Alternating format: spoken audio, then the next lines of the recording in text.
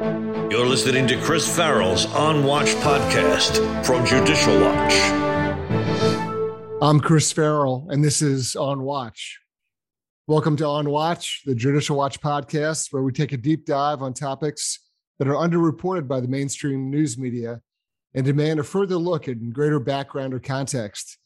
We also take time to review Judicial Watch investigations and give you the backstory of how we go after corrupt government officials and practices, shedding light on things politicians would rather you forget. Judicial Watch's mission is to promote transparency, integrity, and accountability in government politics and the law. If that appeals to you, then you're in the right place. So follow and rate this podcast on Watch, whether you found us on Spotify, Apple Podcasts, or any of the other platforms out there. Be sure to subscribe and leave us a rating. This week, you're in for a treat, a true inside look at the workings and thinking behind the anti-corruption work of Judicial Watch, because we are joined by Judicial Watch President Tom Fitton. Welcome, Tom. Hey, Chris, good to be with you. Thanks for having me. It's great to have you with us. And we're going to have time to talk about all sorts of things that our podcast listeners will be interested in. We've been growing week after week by leaps and bounds. Thousands of people are listening, and this is really a great format for covering topics and conducting interviews, having real conversations about topics that people don't get much coverage or don't hear too much about, issues that are not discussed anywhere else. Tom, we can cover a lot of topics concerning the work of Judicial Watch. There's a lot of stuff out there. I'm prepared to go for 8 hours. I'm prepared to go for 8 hours. 8 hours and just answering with simple yes or no answers to every question. Right. So we're going to remind everyone that Tom has been sworn. He's being deposed. He's under oath right now. Everything he says is on the record. But I want to start with your take on the Durham filing last week. And there's what Durham put out. There's the reaction to it in the last few days. And then, of course, Judicial Watch, we came up with our own 127 pages of related material out of Georgia Tech, of all places. Yeah. So let's back up, though. Durham filed a conflict of interest motion with the court. He dumped some fun facts into it. What is your take on this Durham filing in the last week? Well, remember the filing itself was over whether the lawyers involved had a conflict of interest. So it was for a legal purpose that I think readers of the filing should kind of understand as they're going into it.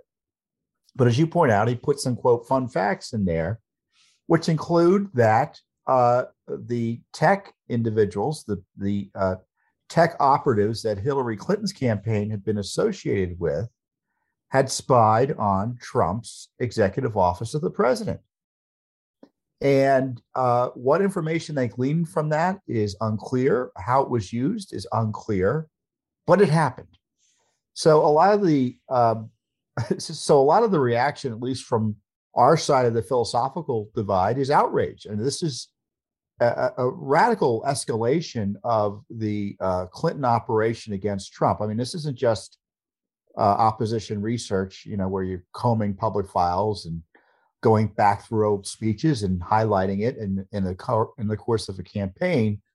This is an effort to, this is not an effort, but according to Durham, they did it.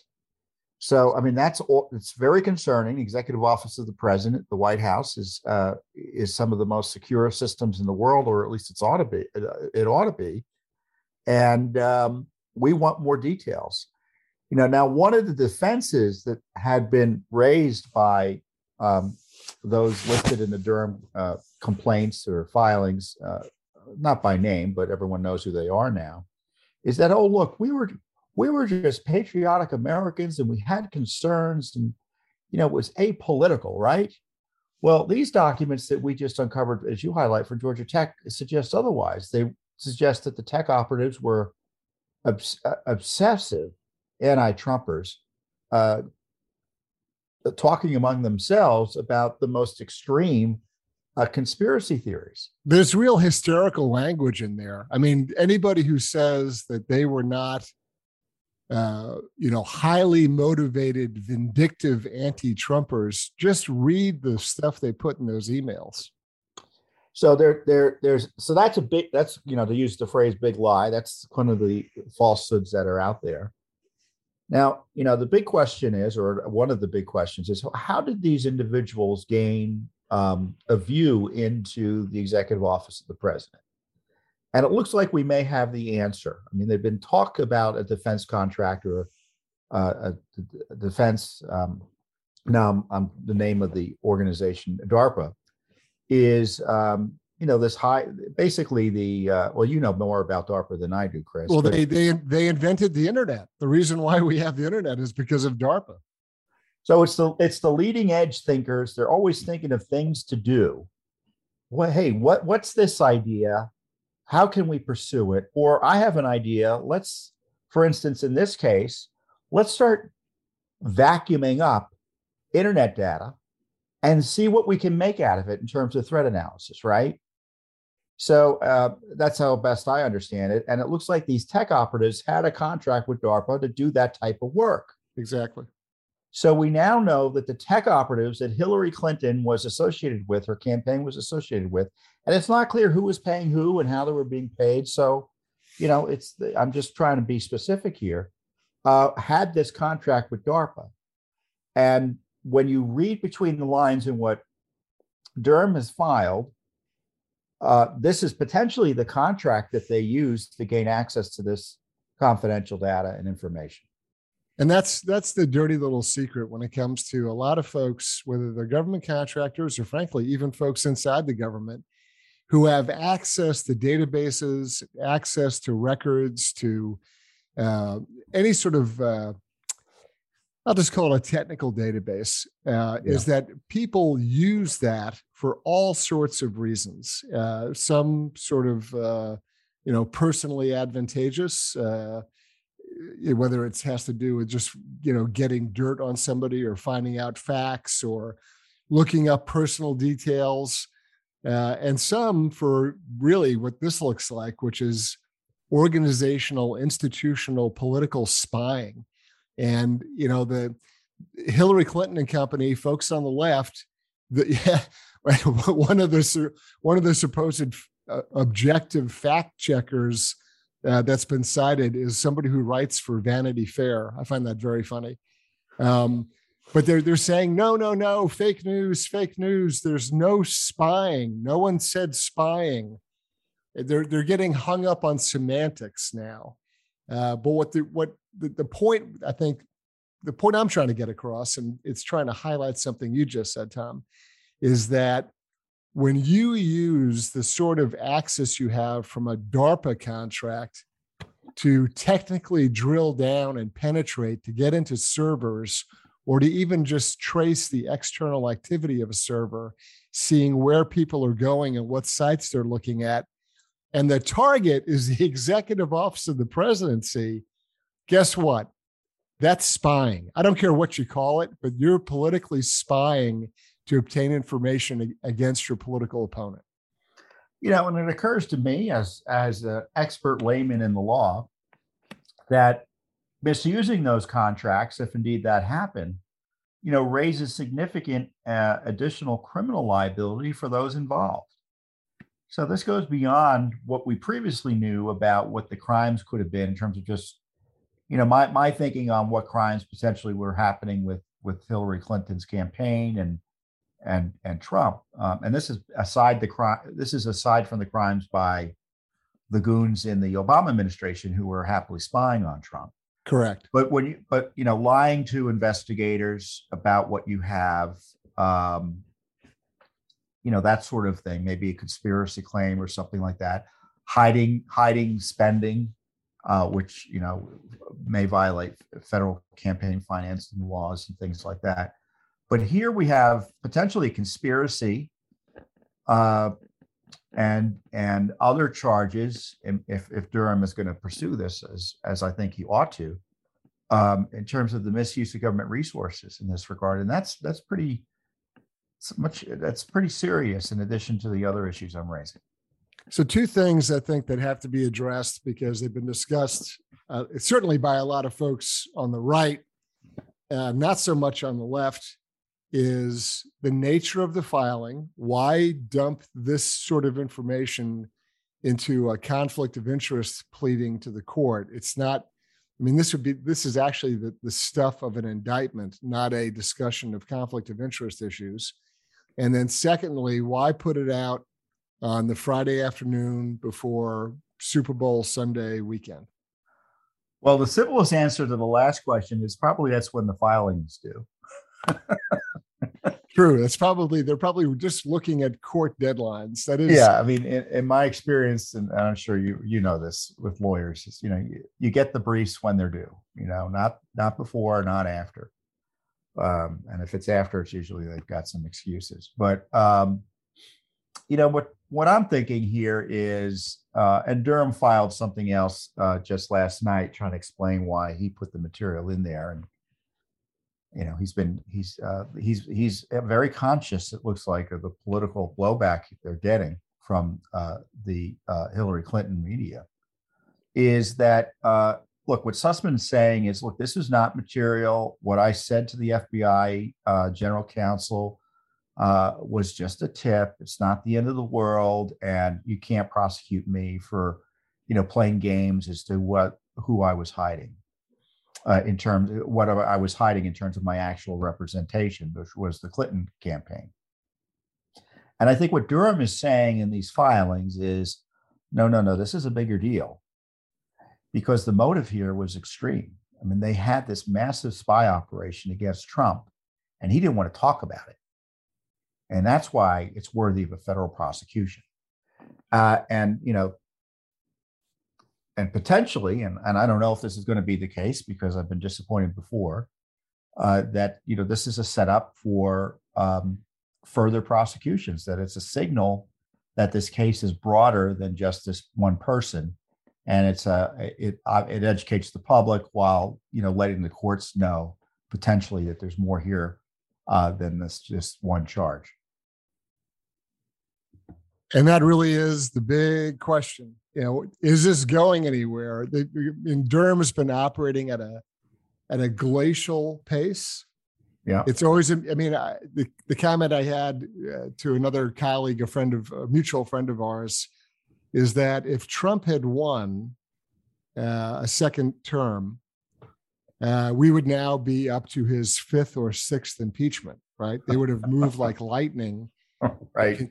To continue to accuse him of all sorts of, crimes against humanity, et cetera, et cetera.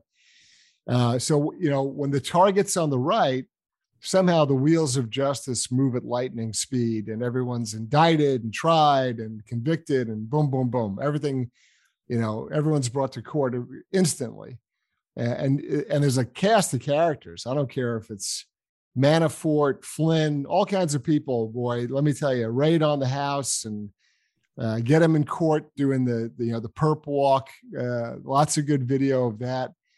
When you flip it around the other way, there's this excruciatingly slow process, and of course, justice in this country is very even-handed naturally. So, what is on the long look? What is going on with Durham? This thing is taking forever. Yeah, Chris, so you're exactly right. I have a feeling I'll be saying this a lot today. Look, the Mueller investigation was essentially done in terms of who they're going to prosecute or indict in about 6 months. Durham was appointed, it will be 3 years ago, April. He's had 3 indictments, one of which resulted in a plea agreement that was kind of a disaster in the sense that it led to no jail time for a lying FBI lawyer who lied to try to get a secret spy, to successfully get a secret spy warrant. And that lawyer has been reinstated to good standing. He's now a happy practicing member of the DC bar. No consequence. Yeah, so it's a black mark for maybe for future government service, but he'll do okay in this decrepit city.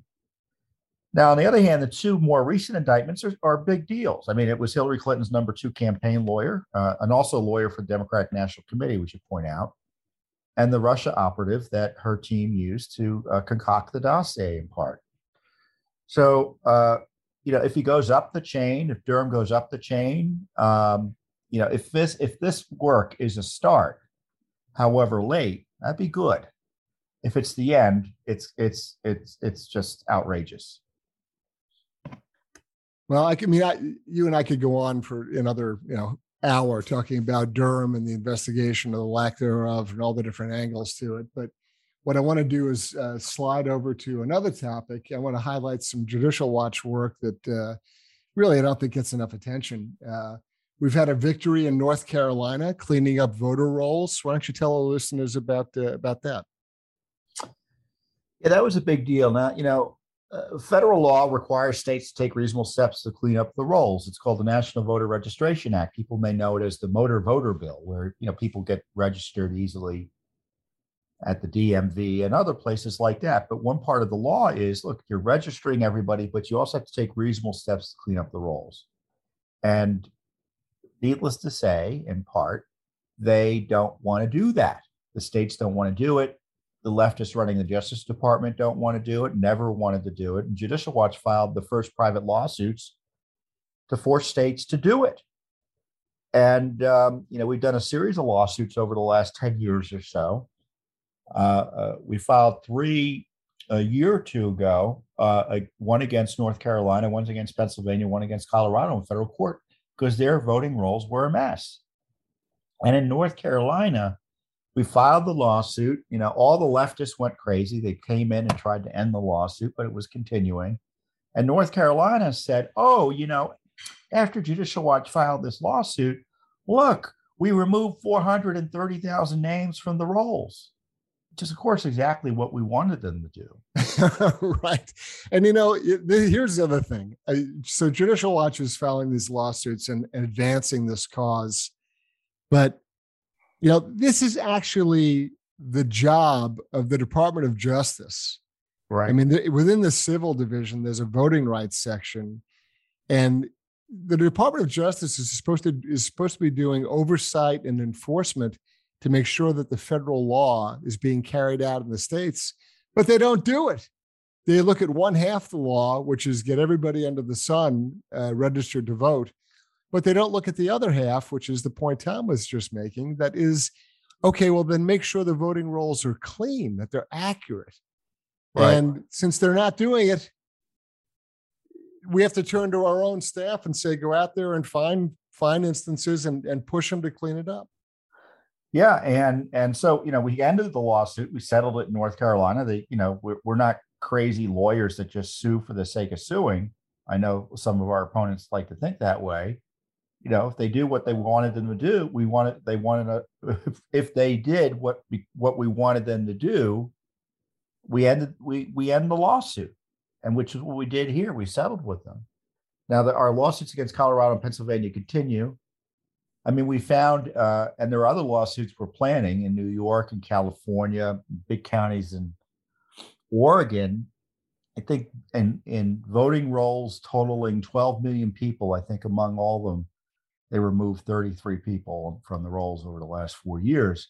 I think just 10 in New York. Imagine New York City. That's crazy. So, there are hundreds of thousands of names that should have been removed, but they removed 33. And, now the left is telling us that we have to mail all these ballots out, right? Everyone's got to be able to vote by mail. Well, you can't, first of all, I don't like that as a matter of principle, because I think it's less secure than voting in person.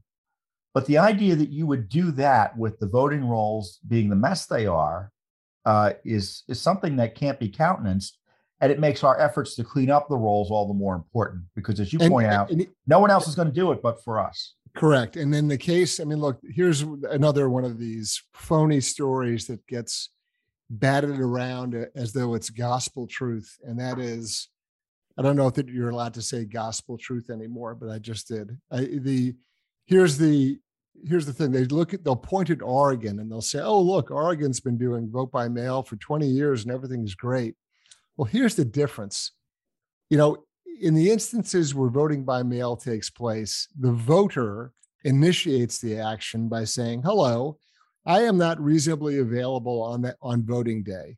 and I wish to vote by mail, and this is how we're going to do it. And there's an entire process where the actual ballot is witnessed and certified and returned, and there's an accountability trail to the ballot, as opposed to California, where Governor Newsom sent ballots out to basically every street address in the state. And that is a crazed, reckless way of flooding the system with ballots that are unverifiable, untraceable, and no one on the left is willing to make that distinction, to discuss the sort of traceable, auditable ballot process that's a reasonable vote by mail scenario. I still don't like it, but at least it's verifiable. It's a reasonable approach versus the Gavin Newsom, if we can find a street address, we're sending a ballot out. And that is the really abusive manipulation of the voting process in all these vote by mail schemes advanced by the left. Yeah, and you're talking rationally as to, well, how is it we make sure if people are going to vote by mail that we know who they are and we're not mailing ballot applications or ballots to people who are no longer there? Well, one of the ways we do that is to clean up the list like we're doing. And the other way to do that is to have some security or some voter ID connection to the vote by mail. But that's really difficult to do. But we're talking rationally here. The left isn't interested in conducting our elections rationally. There's this almost maniacal, desperate effort to undermine and attack any election security measure. And because they're all racist, the election obviously. process in a way any effort as to kind of ruin the confidence that any normal person would have in the election systems we have. And any effort to have some sort of surety, some confidence in the system is instantly branded as being a racist plot, which is, that's another dishonest sort of sensationalizing technique that attempts to undermine any legitimate verification process for voting. Yeah, the polls show that voter ID has the support of 80% of the electorate. Cleaning up the election rolls, I mean, who's opposed to that other than these radical extremists? 85% support that. So the more people, people aren't dumb, and they play the race card. And even the people they're supposedly defending by suppressing voter ID laws don't agree with them on this. So when you have more secure elections, I think this is a big, important takeaway. If you want people to participate in our process, we should work to make sure that the process is as secure as reasonably possible. You want people to be able to vote within reason by showing a voter ID, confirming we need to make sure that their citizenship is confirmed. And if people think their votes are going to be counted and not negated by voter fraud, they're more likely to play in the game. So this victory in North Carolina, it's a settlement in the legal process, but the bottom line is 430,000 inactive names on the voting rolls are being cleaned up. And so North Carolina will have a more accurate, more valid, legitimate voter roll than it did months ago, certainly in the last election cycle. But that's just one. I mean, you mentioned in passing other places where we've had victories, where we've been responsible for removing or cleaning up voter rolls, removing people that have died, people that have moved, people that are felons. There's all sorts of reasons why people should not be on the voting rolls. Los Angeles County was another 1.5 million in that county alone.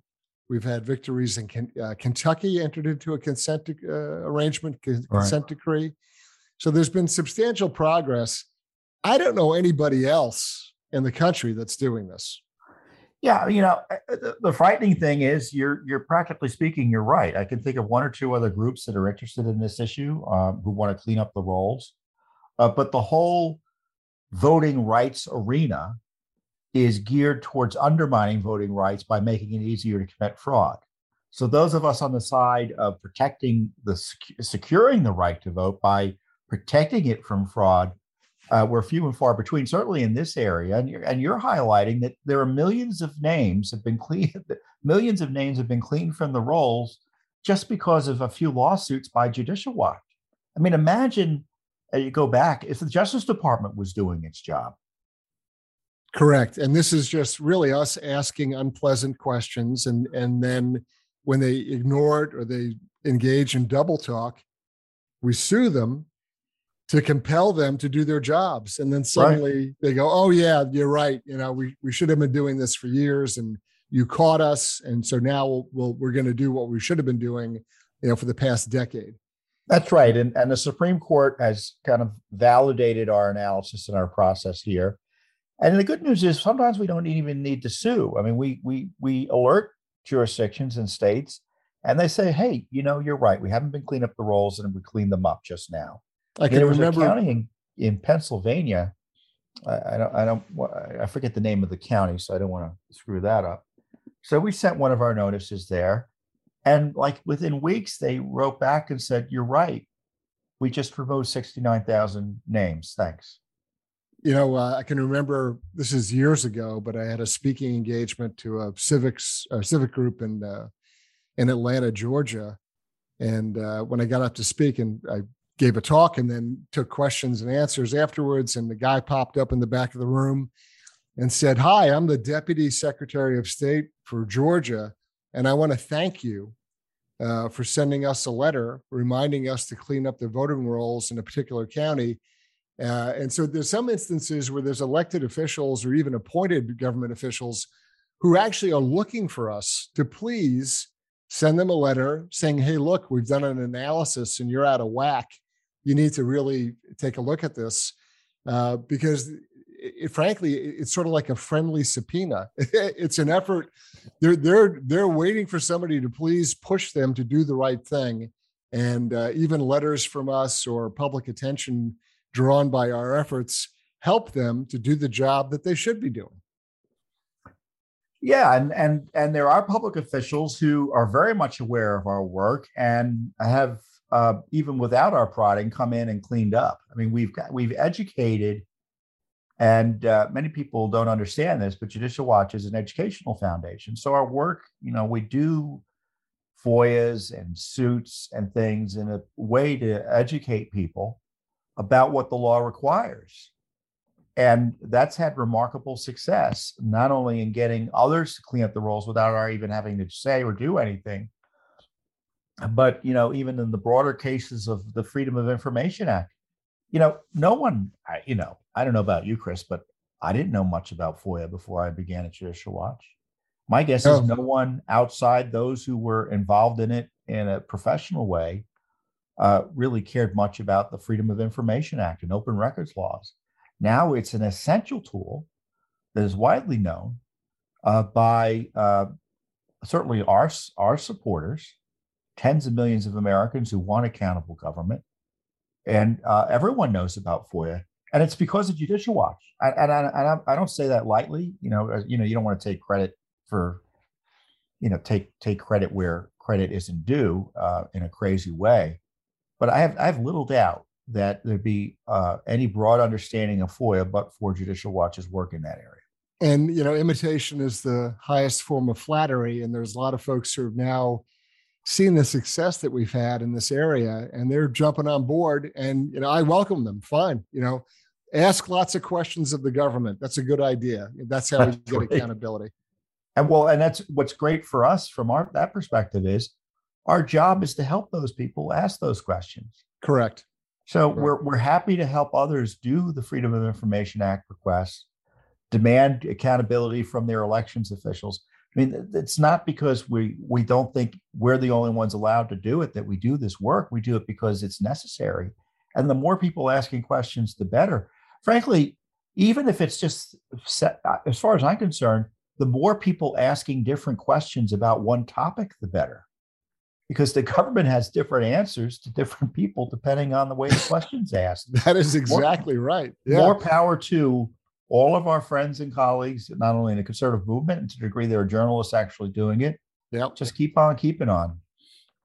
So listen, another thing I think that it's really very important Judicial Watch work that needs additional coverage and explanation because it's really quite important. And it's also taken substantial time, effort, resources, brain power, everything else, is the fact that Judicial Watch has been out in California in court in a 27-day long trial. And I'd like you to let our listeners know what all that time, energy, and effort is about. Yeah, I mean, it's 27 days in court time. It's kind of correct, like, but it's actually 2 months. So the trial was essentially 2 months long. It's like dog years. That turns into how many years? Yeah, because the court's only in session part of the day. So, so you're there for a longer period of time. So we had 4 lawyers out there pursuing taxpayer lawsuit in California. And by that, I mean taxpayers can challenge illicit expenditures by government entities and stop it. And in the case of California, there was a quota mandate that was passed related to the board membership of private corporations. And the requirement was that one had to have a certain number of women on boards. So that leads to quotas, because that means that you either have to have the woman there or expand the number of board seats to bring more women on board. And you have to exclude men from applying for those board seats in order to make sure the quota is being filed.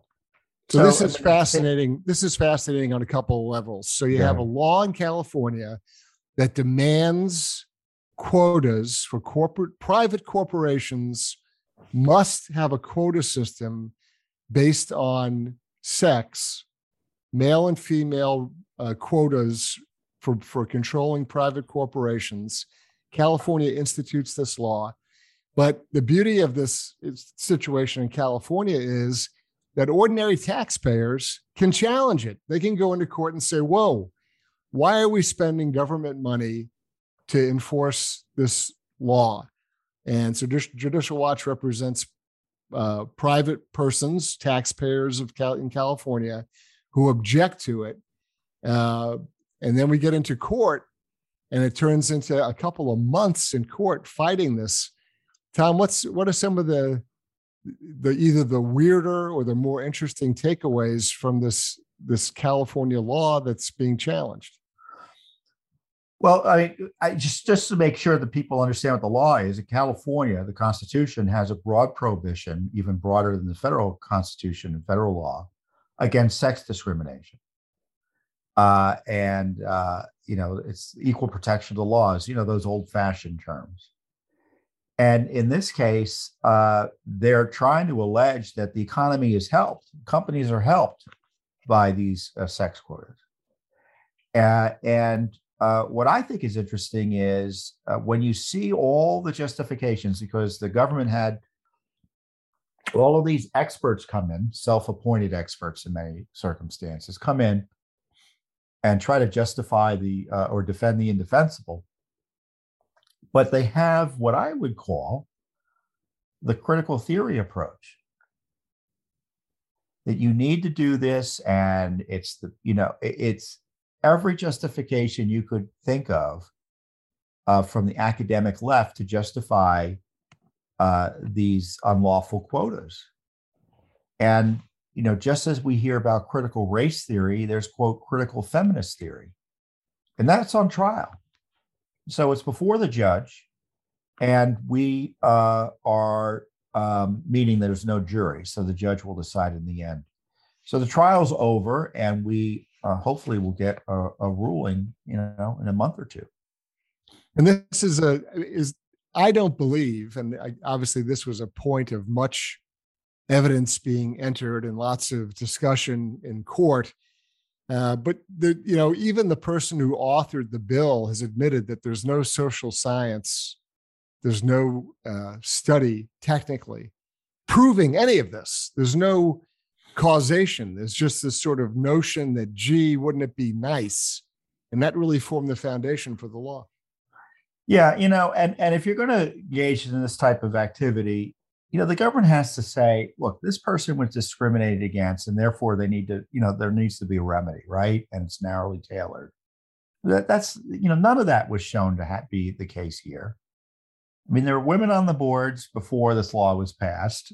So, there's no, but they were just doing it because this is as I say, this is the critical theory approach. And, what's troubling about this case, and there's another case that we're pursuing because they added on top of this, they passed a subsequent law to require other quotas for other protected categories or categories they think ought to be protected. Race and gender identity and things like that. The LGBTQ thing. It's like they're trying to overthrow the anti-discrimination laws we've had in place for 50, 60 years in this country. And, and the conservatives think, oh, well, those laws just began in the 60s. No, it began with the 14th Amendment, where people Correct. have equal protection under the law. Correct. Without regard to their status, their sex, race, or other status. So they're trying to overthrow our constitutional protections against the discrimination like this. And, so when the left says they're against discrimination, don't you believe it? They're in court now trying to defend it. Well, it's selective discrimination. It's a form of discrimination that they like, that they think is okay. Tom, it's the Orwellian. Some are more equal than others. I want to also touch, if we can, on more Judicial Watch work that I think is really stunning, because there's a level of creepiness associated with this legal claim that I think our listeners will be outraged by when they appreciate it fully. So obviously January 6th is an enormously contentious issue. There's all sorts of turmoil and reporting on it in the news. Judicial Watch has taken the approach of, well, let's get all the facts out. And one of the indisputable objective bits of evidence would be videos of January 6th and what happened up on the Capitol. And so we made a request, filed a request for the release from Capitol Police of all the videos they had on January 6th. Please let our listeners know what happened after we had gone into court to try to get those videos. Congress is exempted from FOIA. The FOIA law that people know about that applies to the executive branch doesn't apply to Congress, and that's on purpose. But there's a common law right of public access to government documents. It's a law that predates the Constitution. People have a right to see documents, right? Within reason. And within reason means like videos of the worst day in American history, according to the left. Emails among the police department of Capitol Hill about that day, what was going on. Basic information. We're not asking for secret email communications among members of Congress about deliberations on a bill. That may not be covered by this type of common law right of public access. But this is public records. And what they've come back and said, no, these aren't public records. And even if they were, there's no public interest in having them released. And they even go back further than that. And they say, we have sovereign immunity, meaning you can't sue us because we haven't given you permission to sue under the law. Just incredible arrogance. So you have January 6th rump committee that Pelosi has put out there, pushing to jail those who raise privileges against their dragnet and fishing expeditions. But when we ask for basic information about that day, they're citing all sorts of privileges to hide that information from the American people. And it's all designed to protect themselves. I mean, if it was helpful, it would be released. I mean, that's kind of should be your rule of thumb. Correct. If we have to fight for documents, it usually means there's something to hide. Right. Not all the time, because there's a bit of government incompetence sometimes in just dealing with the FOIA laws. But in this case, Congress is desperate to hold the documents back and the videos back. So much so that we're battling them in federal court for about a year now. This is really insidious. So the rationale for this, you call it a rump committee, I call it a sort of a kangaroo court, because they're not operating under any legitimate, normal way in which a committee is organized and operates. it's on par with sort of the Schiff type committees where they operate in secret. They selectively issue their own subpoenas demanding information. There's a lot of weird shenanigans with that, with how the committee was formed and how it operates, and various legal claims they're making where, if you don't agree with them 100% and roll over and just, not even exert your normal constitutional rights, they have an inkling, or they have sort of a desire to pursue criminal claims against you. It's really it's a remarkable set of activities going on with that committee. So they want to control the narrative. They're interested in telling the story their way, and we come in and say, look, just put all the evidence on the table. If what you said is true, and if it all played out the way that you said, well, if we look at all the video, that's very objective. Everybody gets a clean, fresh look at all the information that's out there. And the fact that they're resisting that, to me, that speaks volumes. Yeah, I mean, Pelosi is actually the enemy of transparency on January 6th. And of course, it's Schumer too, because this is a joint congressional position they have. Right. The good news is that there are other ways of skinning cat there. We've got documents and we got video, for instance, from the DC Police Department and their investigative files about the needless shooting death of Ashley Babbitt by Lieutenant Byrd, who popped out from behind a column and fired, it looks like, blindly into a crowd, killed Ashley Babbitt, which is completely outrageous shooting that is still being covered up by both Congress and the Justice Department. And Judicial Watch was the one that uncovered all of that. And other key documents about the January 6th prep and security from the feds as well, showing that they all knew that there was going to be a big crowd in front of the Capitol. Of course, everybody knew that was going to be the case, but those responsible for security knew, and yet nothing was done. And that's the kind of the basic January 6th investigation that we're doing, while the Rump Committee harasses witnesses to try to figure out how it is they can best prepare for the 2022 and 2024 elections. That's really what it's about. I mean, two things I want to get across here. Number one, all of the documentation that Tom has made reference to concerning January 6th, concerning the Ashley Babbitt shooting, the records, the reports, the interviews, everything that's been made public is on our website at judicialwatch.org. You can go there and look at these documents and records for yourself. So even if you're listening to us now and you say, well, I don't understand that, or I don't necessarily agree with what they've said, or maybe the shooting was not what it appears to be. Okay, great. Go and look at the records for yourself. Read them. We have the original source materials, the government records and documents. You look at them for yourself, you read through them, and you can draw your own conclusions. Now, obviously, Tom and I have a point of view on this, so we're not shy about it.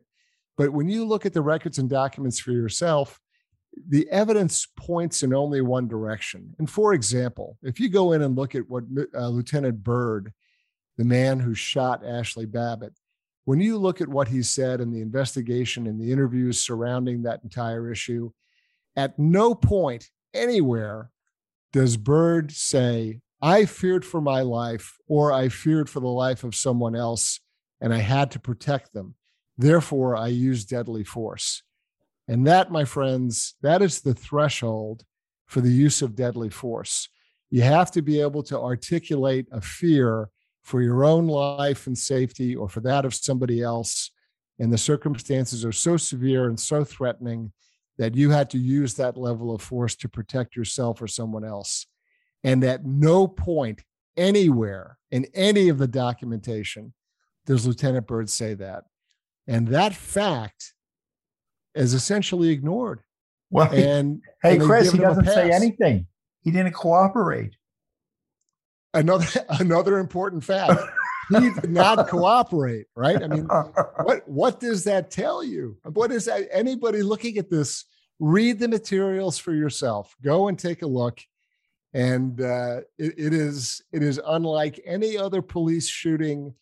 Look, there have been cities in America burned to the ground, neighborhoods looted, all sorts of violence connected to police force and police shootings, police conduct, arrests. Just look at the last 2 years and look at all the turmoil in the United States related to police use of force and violence. And you can have all sorts of opinions about whether it was just or unjust, or whether the protests were commensurate with the level of threat. I mean, there's all sorts of contentious public interest in that police conduct. There's been a move to defund police entirely. And now look at this one shooting and the conduct of Lieutenant Byrd and the shooting of an unarmed 5'2", 100-pound female who's braced up in a windowsill.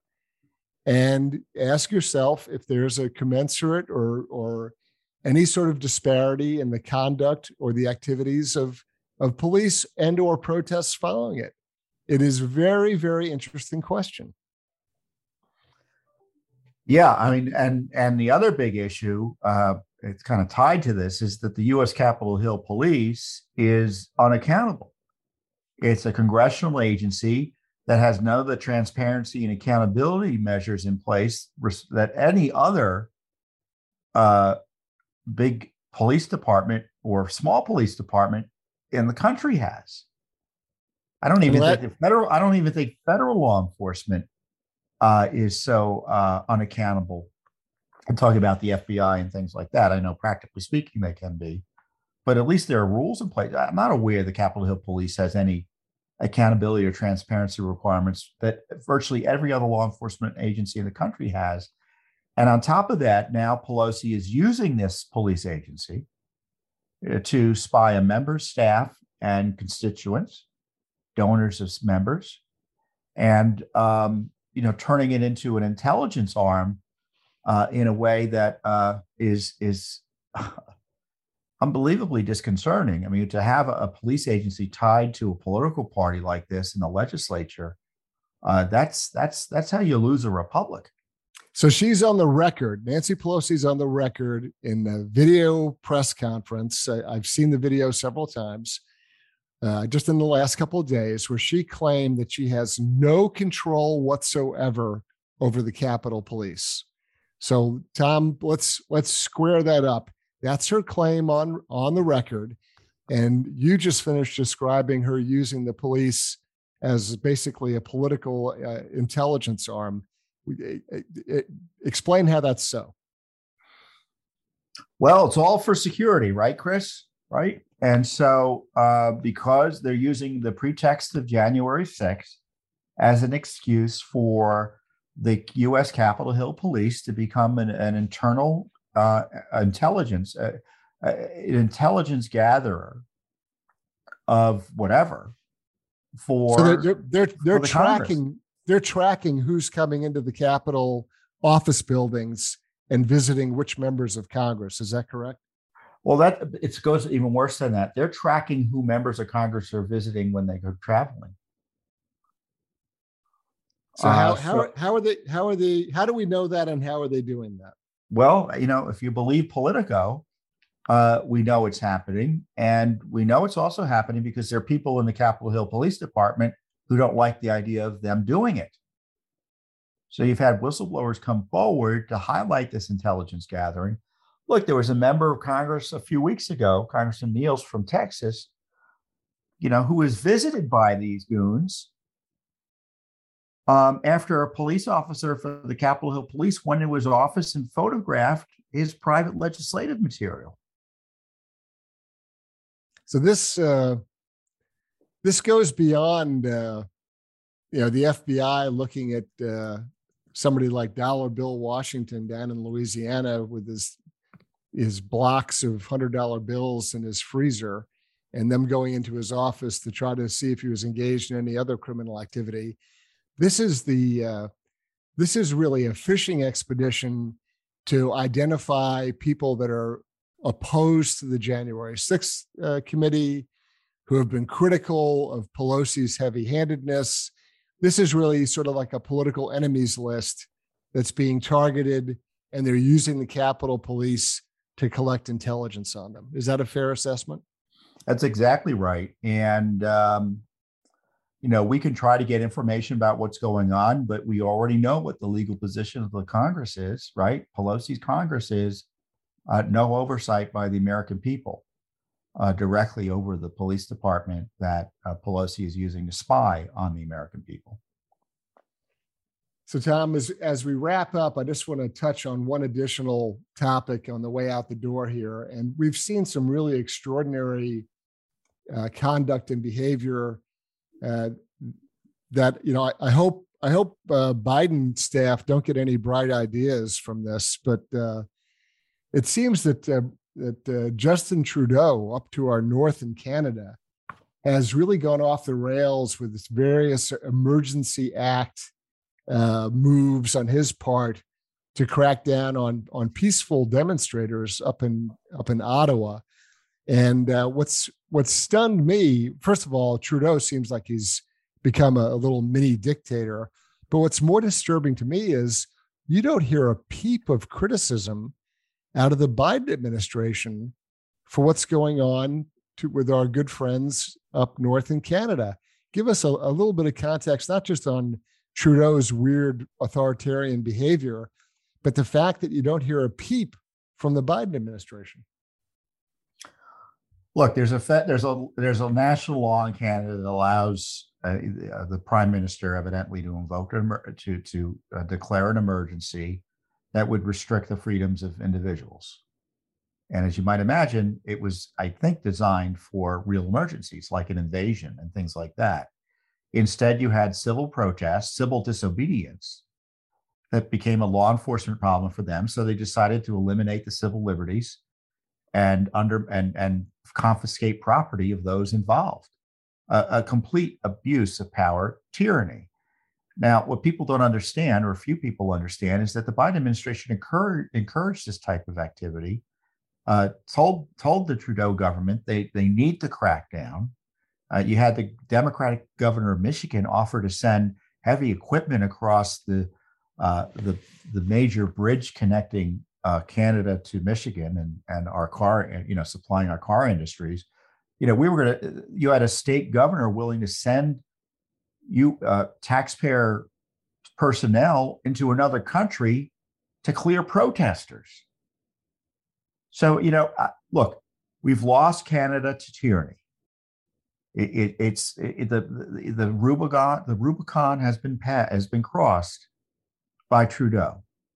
Now, the fear we should have is that the leftists in our country are taking notes. We see Joe Biden using DHS, and I'm sure you've talked about this on the podcast and elsewhere before, to spy on and target those who oppose CRT. And more recently, they've denoted as a terrorist threat those of us who are concerned about election integrity and COVID abuses. So, I don't see much of a difference between Biden and Trudeau in outlook. Obviously, the policies always are different, but these are dangerous times for our freedoms and our civil liberties. I mean, when our closest trading partner, our closest ally, it's our closest ally, it's not UK, it's Canada, and our neighbor falls to tyranny, we should be very nervous as a country. It's a horrible precedent, and the fact that there hasn't been a peep out of the State Department or out of the Biden White House saying, at least raising a cautionary flag and saying, wow, this is really extraordinary. I mean, you could just make an observation of fact. You don't necessarily have to come out and condemn the guy because he's their political ally, but you can raise a legitimate concern, and we haven't heard a syllable from them. Like you just said a moment ago, my worry is they're taking notes. They're saying, oh, look, this is how you do it. This is the language you use. This is the way that you sort of self-certify that you're doing the right thing. And this is how you this is how you press back on any kind of opposition.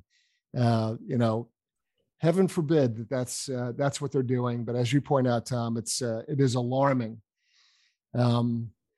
Listen, this has been a great hour discussion. We've covered lots of interesting topics about Judicial Watch's work, giving our listeners some background, some insights into the stuff we're doing, how we're doing it, and you're getting it directly from the leadership. We've been talking to Tom Fitton, the president of Judicial Watch.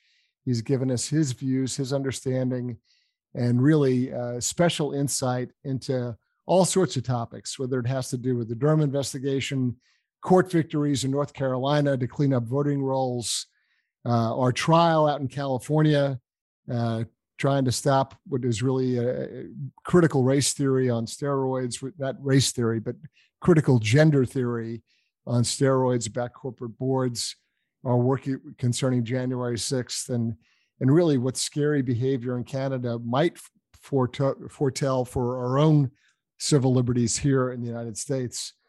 Tom, thank you for your time. Thank you for your insights. We really appreciate you joining us today.